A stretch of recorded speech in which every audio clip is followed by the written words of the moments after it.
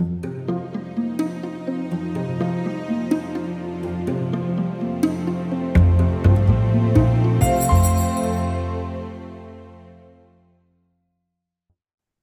to the Clinical Consult, a podcast from the National Register of Health Service Psychologists, examining timely psychological trends and excellence in clinical practice. I'm Dr. Samuel Lustgart, and today I'm talking with Dr. Torna Li. Dr. Li is a psychologist and a clinical director for CHE Behavioral Health Services. She provides support to clinicians in the adult, outpatient, and inpatient long-term care programs. Her postdoctoral training focused on substance use and co-occurring disorders. Her professional interests include multicultural community psychology, geropsychology, and mindfulness practices. She also conducts resilience workshops, trauma-informed care trainings, and mindfulness meditation for healthcare professionals in the community. Thank you so much for being here with me today, Torna. Sam, thanks for having me. Of course, of course. Well, we have been connecting even up until this podcast about the idea that, you are doing something really unique at CHE. You are bringing mindfulness to the workplace. You're organizing mindfulness meditation sessions with your workplace. And you've even talked with the National Register through webinars and programming materials about this topic as well. And so I've been really, really excited to dig in today, Torna, and talk a little bit about this concept of mindfulness in maybe a new way than we've read in, popular culture or read in media, or even as professionals read, like what it is not, try to get into some of the scientific understandings of it. And also selfishly to think about, hey, how do we talk about this with our clients and potentially our colleagues? Because even I, as a professional, I got 10 years plus now at this point, I still sometimes get a little nervous when I'm going to introduce it with a client, I think like, hey, are they going to go for this? And so I wonder if we can start from that big question of what mindfulness is and maybe what it's not. Yeah, and thank you for bringing that up. Mindfulness is kind of a funny thing. I think it tends to be a little bit polarized. In popular culture, you have the just kind of woo-woo, people doing it, and you kind of have to be in a certain stance or a certain place or position in order to engage in mindfulness meditation. Or if you're looking at it from a clinical practice perspective, it looks like it needs to be very rigid or has to follow certain rules. And what I like to talk about is it doesn't have to be either. And in fact, it can be very approachable. So if you think about mindfulness in its roots and what it really is, it's simply about being present with intention and without judgment. Easier said than done. What does that even mean? What does that even look like? So being present, it means whatever you are doing or engaging in or thinking about, can you participate in that specific task wholly? Meaning without letting distractions get in the way, without planning for something. An example I like to give is, and I'm not very good at this, so I'm guilty, but I brush my teeth. I'm not the type of person that likes to sit in front of the sink or stand in front of the sink and just brush. I walk around and I see things I need to pick up around the house. Those are things I need to do. Am I brushing my teeth mindfully? No, absolutely not. So I bring that up as an example because I don't necessarily need to be in a specific position to practice. I can just brush my teeth mindfully and fully aware that I'm brushing my teeth and doing it with intention, right? So mindfulness is about that, just being present and with intention. What mindfulness is not, as some folks might sometimes get this confused, is that it's a means for relaxation. I need to meditate and practice mindfulness because I'm so stressed out right now and I need to relax.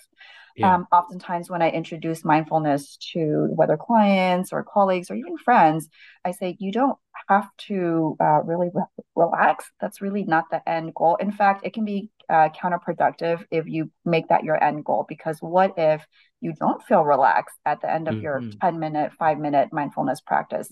Then what? Did you fail at the practice? And I always say, no, you didn't. So if you end up feeling relaxed at the end, wonderful, but that isn't the purpose. The purpose, again, is not so much about how often you can stay in the present moment or for how long, but rather how frequently you can return when you do get distracted.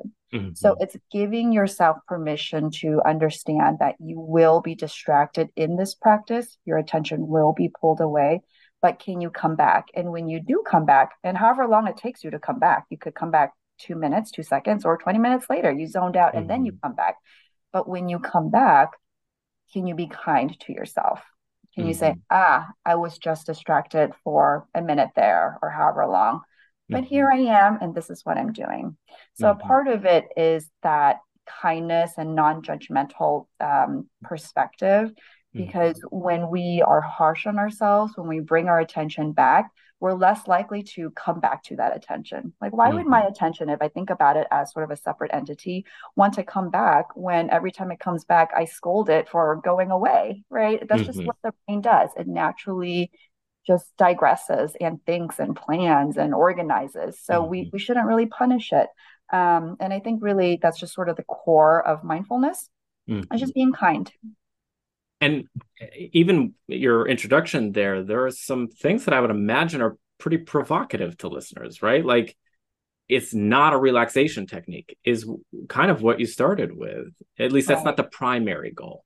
right, right. And I'm thinking about people that are maybe in training or even have been in practice for some time, thinking about here are my techniques and strategies to help people that are dealing with some kind of anxiety, for instance. Mm-hmm. And they might implement some kind of deep breathing technique or some kind of mindfulness technique. And it sounds like, as you introduce it, like maybe there's a little bit of a difference or a distinction that you're trying to make here, that this isn't just like a deep breathing technique to help calm you down. Right, exactly. Yeah. That is the byproduct of it, but it's not Hmm. the intention. And I think as a practitioner, it's important for us to understand that distinction and explain it to the people that we work with. Hmm. So when we are engaging in the practice, it's about creating a little bit of space between Hmm. the thing that you're experiencing. So let's say that's anxiety, worrying, negative thinking, creating space between that and your response to it. So Okay. oftentimes we become reactive to our environment or even just our thoughts, whether real or perceived, or reactive to it. And when we Hmm. become reactive to it, our body gets into action mode and it works out, right? All these things kind of fall into place. But if we're able to pause, we make a conscious decision to respond to it versus Hmm. reacting. So when we respond, we are activating a different part of our brain to sort of kind of be curious about our experiences, to understand it versus Hmm. reacting. As you know, oftentimes when we react, the consequences aren't always in our favor. Right. Maybe we become, explosive, or we say things Hmm. to our partners we don't mean, or we do things that we don't want to do. Hmm. But when we respond, we can make a conscious decision to choose something different, possibly Hmm. better. Maybe not always. Sometimes I still make the wrong decision, but Sure. at least I have a better opportunity to do that. And with that space, we start to develop a different relationship to what we're experiencing. Hmm. I think that's the piece that, as practitioners, for us, it's kind of important to really think about, because it is challenging, right? If we're sort of kind of not superficial, maybe reductively explaining this practice to our clients, it can sometimes sound counterintuitive. So Right. you're right. It's like saying, so you're telling me to not do. You're telling me to just Hmm. simply be, but I need to work on my anxiety. I need to work on this. I need, Exactly. right? Um, and yes, if you explain it that way, of course, then you're not going to have that buy-in. No one's going to want to sit around and just kind of hang out with their anxious feelings. That's not a good feeling to have.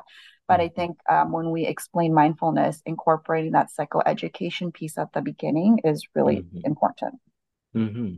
Yeah, I mean, it sounds essential. And I can imagine almost everyone that is going to listen to this podcast can relate in their own way about a moment where they've reacted. That instinct has taken over in a way Mhm. that is not as effective in their life as they might like in a long-term way. Like in the short term or the immediate moment, boom, that reaction comes out.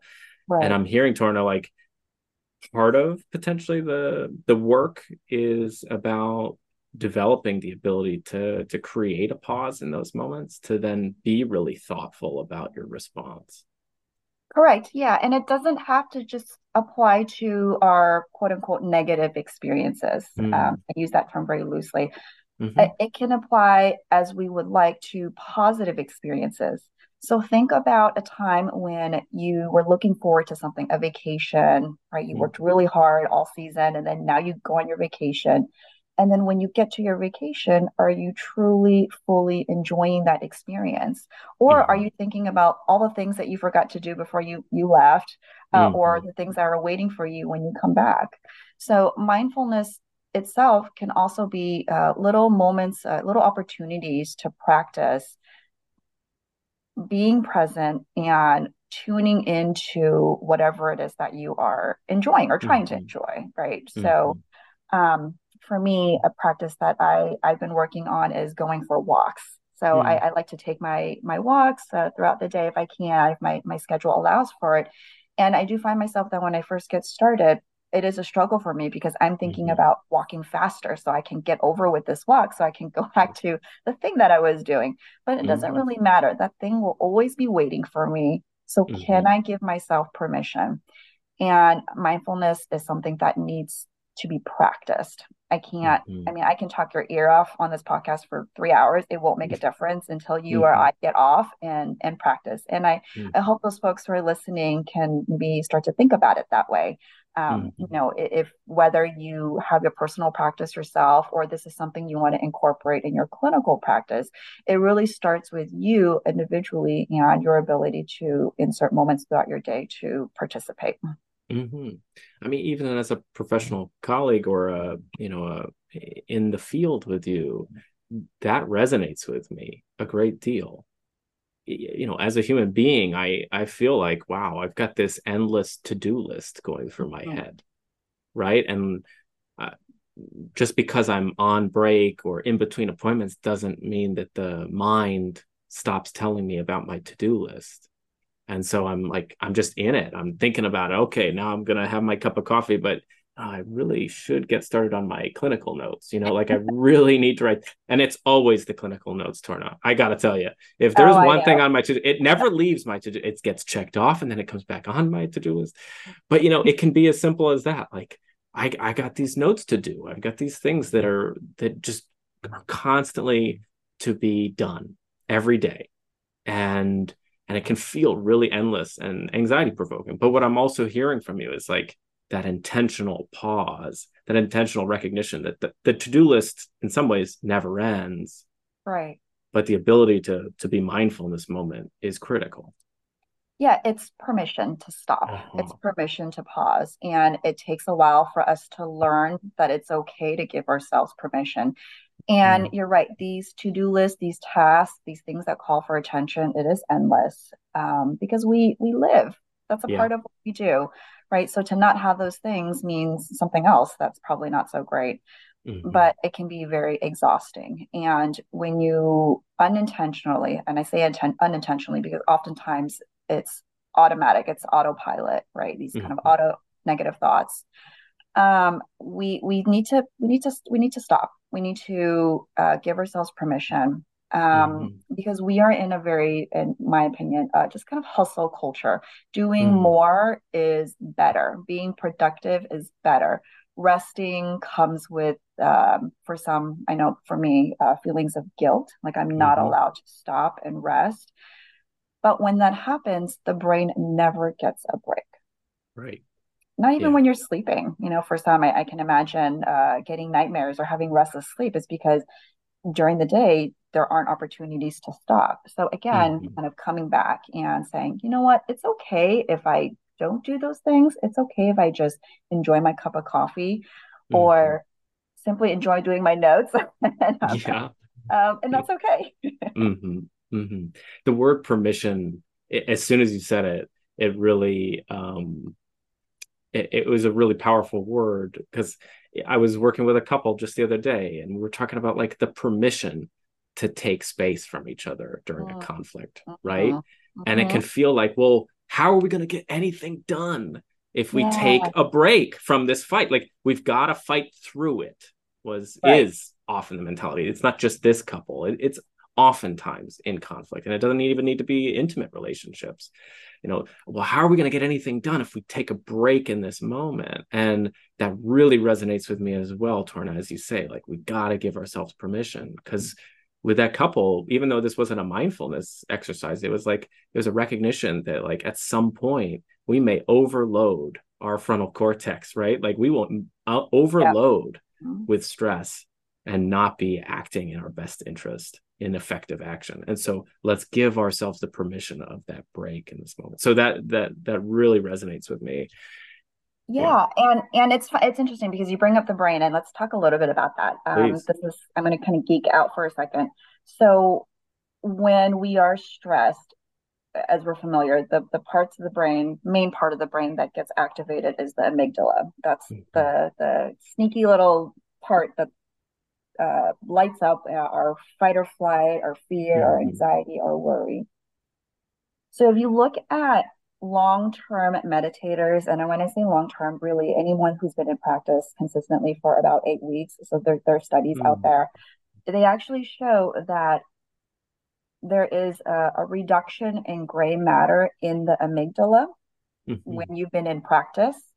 And there's an increase in gray matter in the frontal cortex and the hippocampus, which, to kind of summarize, is responsible for all the good feelings, all the emotional regulation, the critical thinking, the ability to differentiate scenarios, all the good stuff that we want.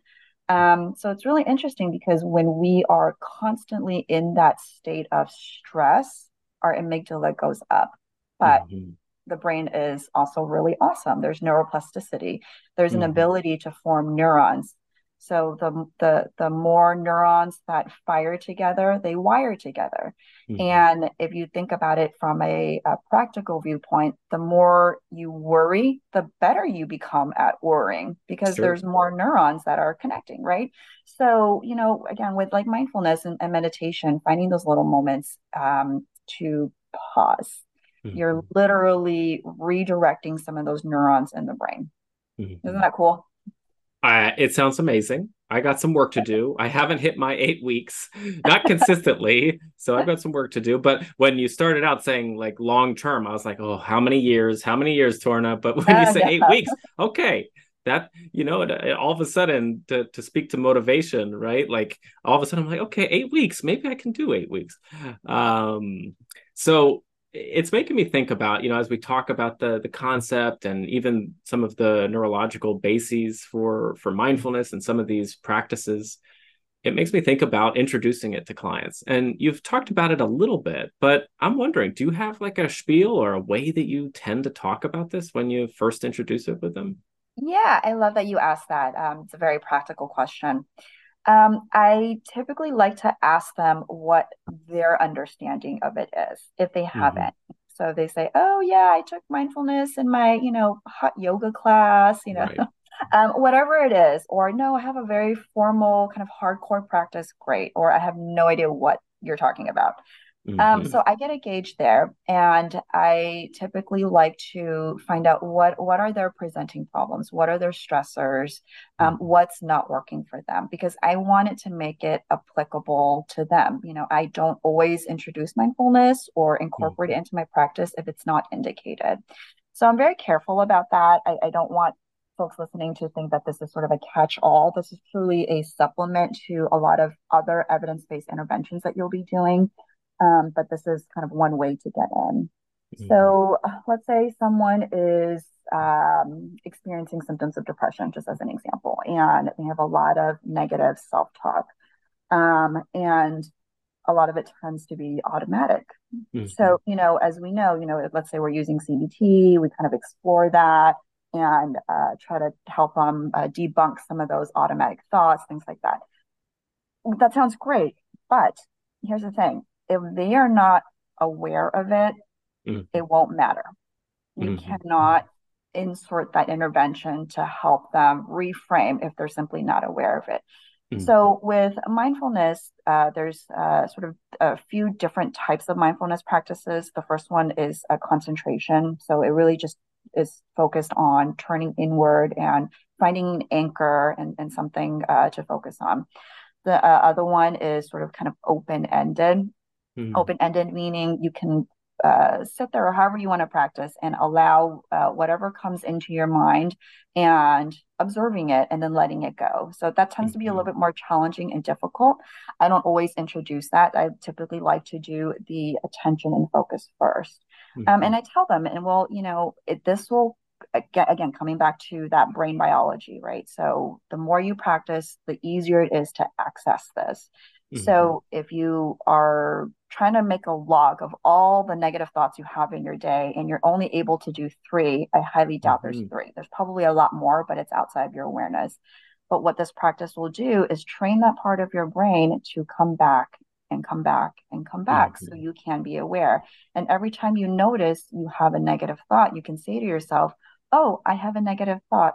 Okay, to be kind of neutral about it and not let Mm-hmm. yourself or try not to let yourself get carried away. And even if you do, again, coming back, oh, well, I just got carried away. Great. All right.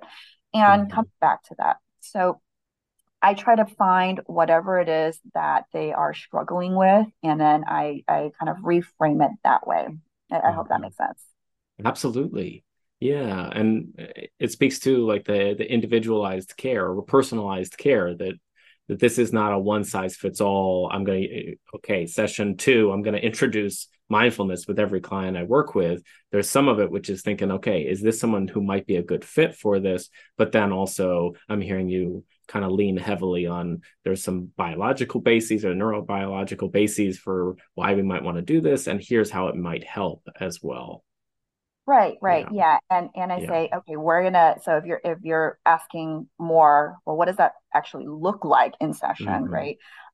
So I'll say something like, we're gonna try something a little bit different. We Mm-hmm. are going to sit or stand, whatever feels comfortable for you. And we're gonna practice focusing on our breath Mm-hmm. if that's the anchor that I choose. And for some folks, that can be very triggering, focusing on the Mm-hmm. breath. So I might do something a little bit more tangible. I've given just kind of little knickknacks on my desk, like a little Mm-hmm. paperweight or something, and I have them hold it. And I say, all I want you to do is just hold this in your hand and just sit with it for a second. What does it feel like? Describe it to me. And Mm-hmm. then they do it for maybe just 2 minutes and they're like, oh, this is silly. Like, I want to go back to talking about the fight that I had with my partner. I'm like, Mm-hmm. okay, great, we will. But what was that like for you? Oh, I noticed I couldn't focus because I was so distracted because I Mm-hmm. was thinking about the fight that I had. And then the way I respond is typically wonderful. And they look at me Mm-hmm. like, you're crazy. What are you talking about? I said, wonderful, because you know what? You were in the middle of doing something such as holding this paperweight and trying to describe it, but you found yourself being really distracted. And this is just the beginning part. And why we want to make note of that is because when you bring attention to the fact that your attention was pulled away, that is a mindfulness practice. You are Mm-hmm. developing that Mm-hmm. awareness. And that's the part that I try to explain. It's very experiential. What Incredibly. I haven't heard you say is this is going to reduce your stress, right? Like back to that initial point to kind of go full circle Yeah. with this. I haven't heard you say this is a stress reduction technique or a stress reliever, but I can see why you say, like, secondarily, it may provide those benefits. Right. The last thing I want to do is add more pressure. Mm-hmm. Our clients are already feeling it. In fact, we're probably feeling it as clinicians on helping and Mm-hmm. fixing and guiding. Um, when we put pressure, that means there's an expected outcome, which really takes away from the practice itself. It's Mm-hmm. really the opposite of what we're trying to do. So I love Yeah. that you notice that. Yeah, yeah, absolutely. And so as we talk about maybe what it sounds like introducing it with a client and talking through it with them, but also experiencing it with them as a conversation, it makes me also wonder about something you told me before we even started rolling for the podcast, which is around the idea that you also coordinate some of these services for the workplace that you're at CHE Behavioral Health I Services. It do. seems like there's something there too that you're working on. I'd love to hear more about what you're doing within the workplace culture and what that looks like there too. Yeah, absolutely. So I'm a part of CHE's wellness committee and our DEIB, the diversity committee. Mhm. And something we're trying to do is promote wellness. It's kind Mhm. of funny that we have to say that because we are a wellness Right, organization. right. But when I speak to many clinicians and non-clinical staff, we are probably one of the worst at taking our own wellness advice or from our own Mhm. wellness Mhm. providers. So I had this idea of starting up a mindfulness meditation group, and it's open to all employees, clinical or non-clinical, and it's once a month, and it's just about 30 minutes. It's not long, and the Mhm. theme changes every week. And I just had a new participant come on, and it was his first time doing mindfulness, and he's never Wow. had exposure to it. And he's like, but I'm here and I did it. And I was, oh my gosh. And it was so wonderful Mm. to hear, people yet are still being curious about it. Mhm. So, and another practice that we did more recently was a world peace meditation. We Mm. offer that for everyone in light of everything that's happening in the world right now Yeah. internationally. And that was focused more on a loving kindness meditation. So kind of like Mhm. gratitude. As Mhm. you know, if you're familiar, the negativity bias, there's just a tendency for human nature to kind of focus on the negative things. I Mhm. don't recall what the stud or the science was like. You need, I don't know, I'm just guessing, 10 positive things to override Mhm. like, one bad thing or something like that.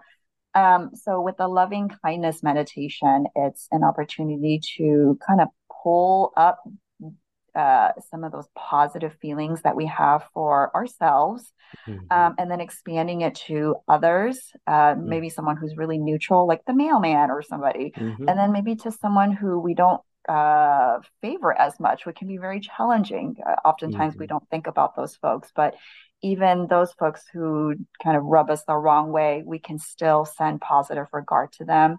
So that's just a Mhm. little bit of a snapshot of some of the things that I do within the organization. It's really to provide a platform for everyone to join on, and you don't have to be on camera. And I always give my Mhm. spiel like, there's no right or wrong way to meditate. You can sit, you Mhm. can lay, you can open your eyes, you can keep them closed.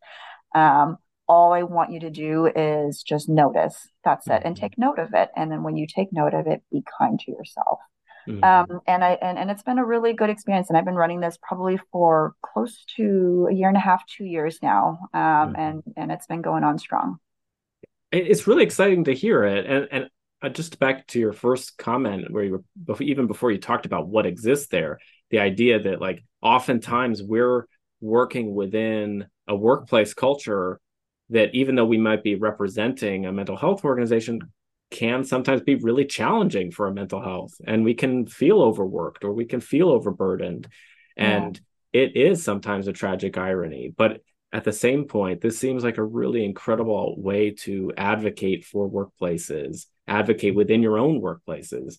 And that's part of the reason why I wanted to just hear a little bit more about it, Torna, is because I have a hunch that a lot of people could listen to this and say, oh, maybe we ought to think about doing that at our organization. Maybe we ought to think about implement, even if it is 15, 20 minutes, just to take that pause ourselves, if nothing else, to be more present for those we're going to work with. Absolutely. And for anyone who is interested in facilitating, you don't have to have a strong or a long practice. Mhm. Sometimes I pull up scripts, meditation scripts Mhm. online. I'd read through it. There's a ton of resources out there, and it's free to the public.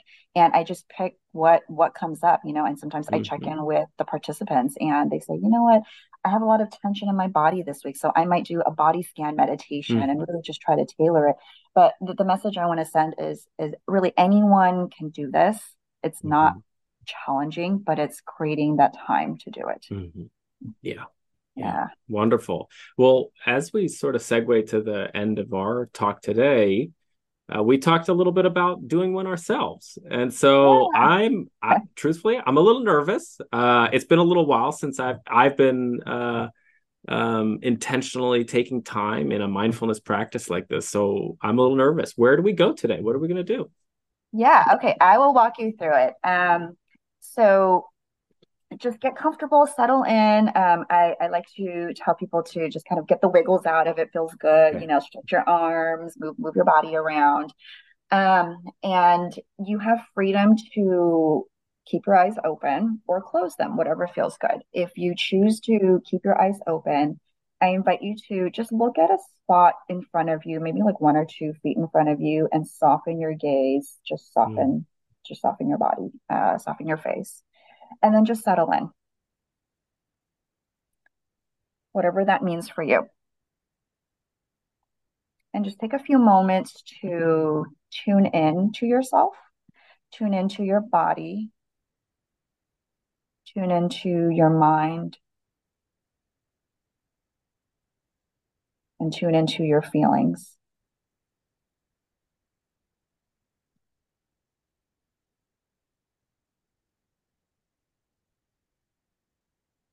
And then just begin to breathe. Breathe intentionally, breathe thoughtfully. And for you, that might mean taking a deep breath if your body calls for it, or several, or simply allowing the breath to flow naturally.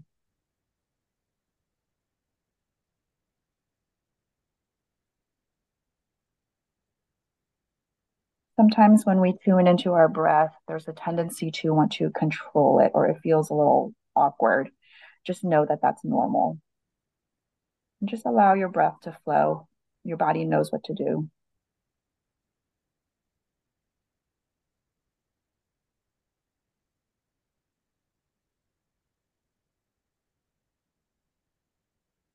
And I invite you to bring your awareness to your nose, to your nostrils, and start observing your breath there. So as you breathe in, can you feel the cool air entering your nostrils?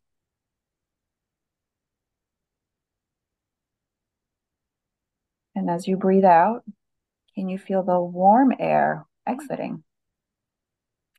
And if you don't feel either, that's okay too. Just notice, just breathe.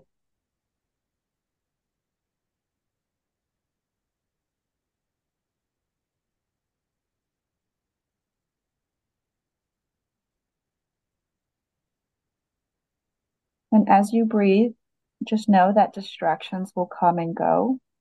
Distractions can be noises around you. It could be thoughts, images coming up, things you need to do later, or even that little rumble in your tummy because it's time for lunch or breakfast. So just notice, and if distractions come, they might pull you away. That's okay. But when you come back, you can say to yourself, I was just distracted for a second there. But here I am breathing.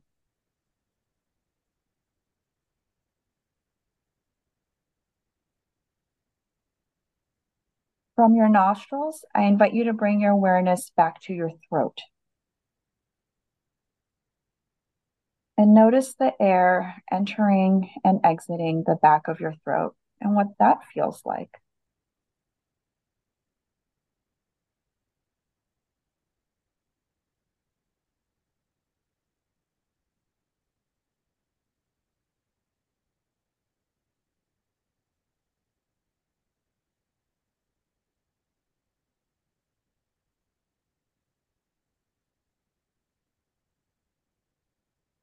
And just breathe.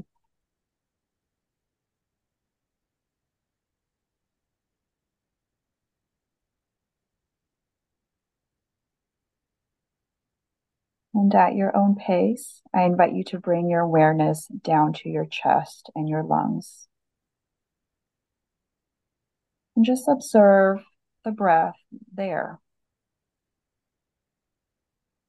Be curious about what it feels like.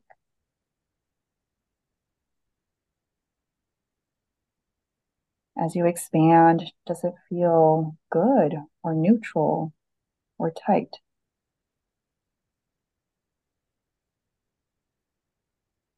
And as you breathe out, can you feel your lungs collapsing a little bit, your chest pressing down?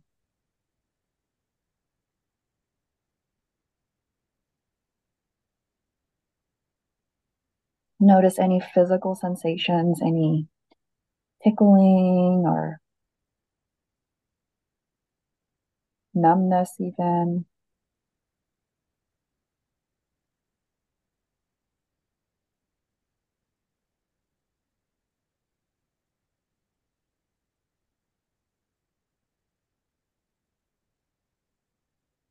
And as you continue to breathe, I invite you to bring your awareness down to your belly, deep to your diaphragm, and start observing your breath there.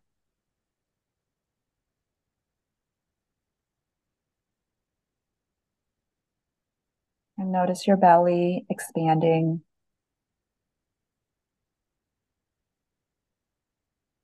And with each out breath, notice it contracting.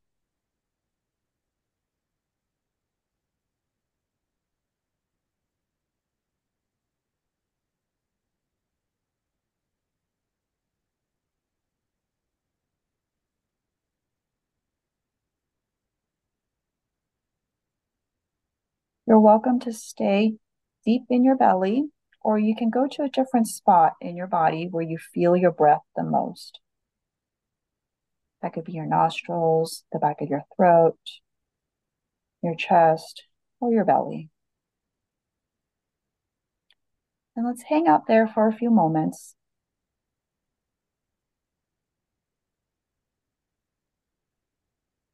And wherever you feel your breath the most, that will be your anchor. You can always come back to that spot when you get distracted, because you will get distracted, and that's normal.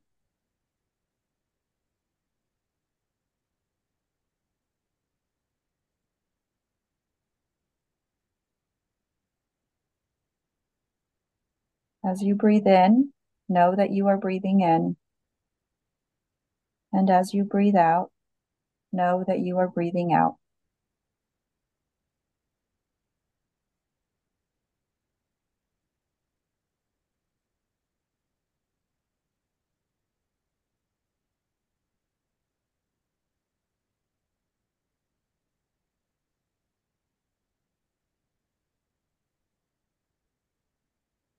And while still breathing, I invite you to bring your awareness to all the different sounds you can hear right now. Sounds far away, outside, sounds in the room, and sounds internally within you. And just notice for a moment and pause.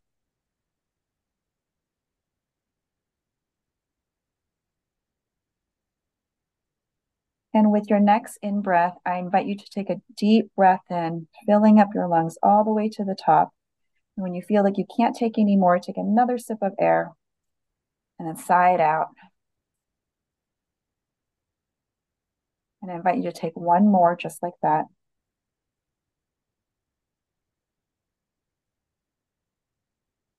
And when you're ready, I invite you to open your eyes if they're not already open. And just bring your awareness slowly back into the room. Allow the light to enter your eyes.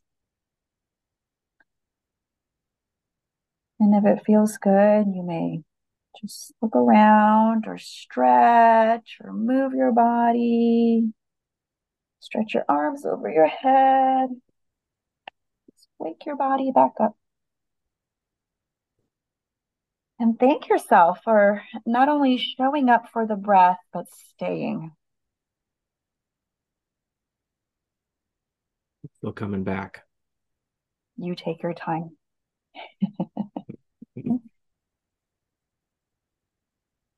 So many moments, even in that, few minutes that you did that with us, so many moments where I was like, okay, oh, I'm doing that thing. Okay, great. I'm glad that we talked about it. I'm not going to notice. I'm going to come back.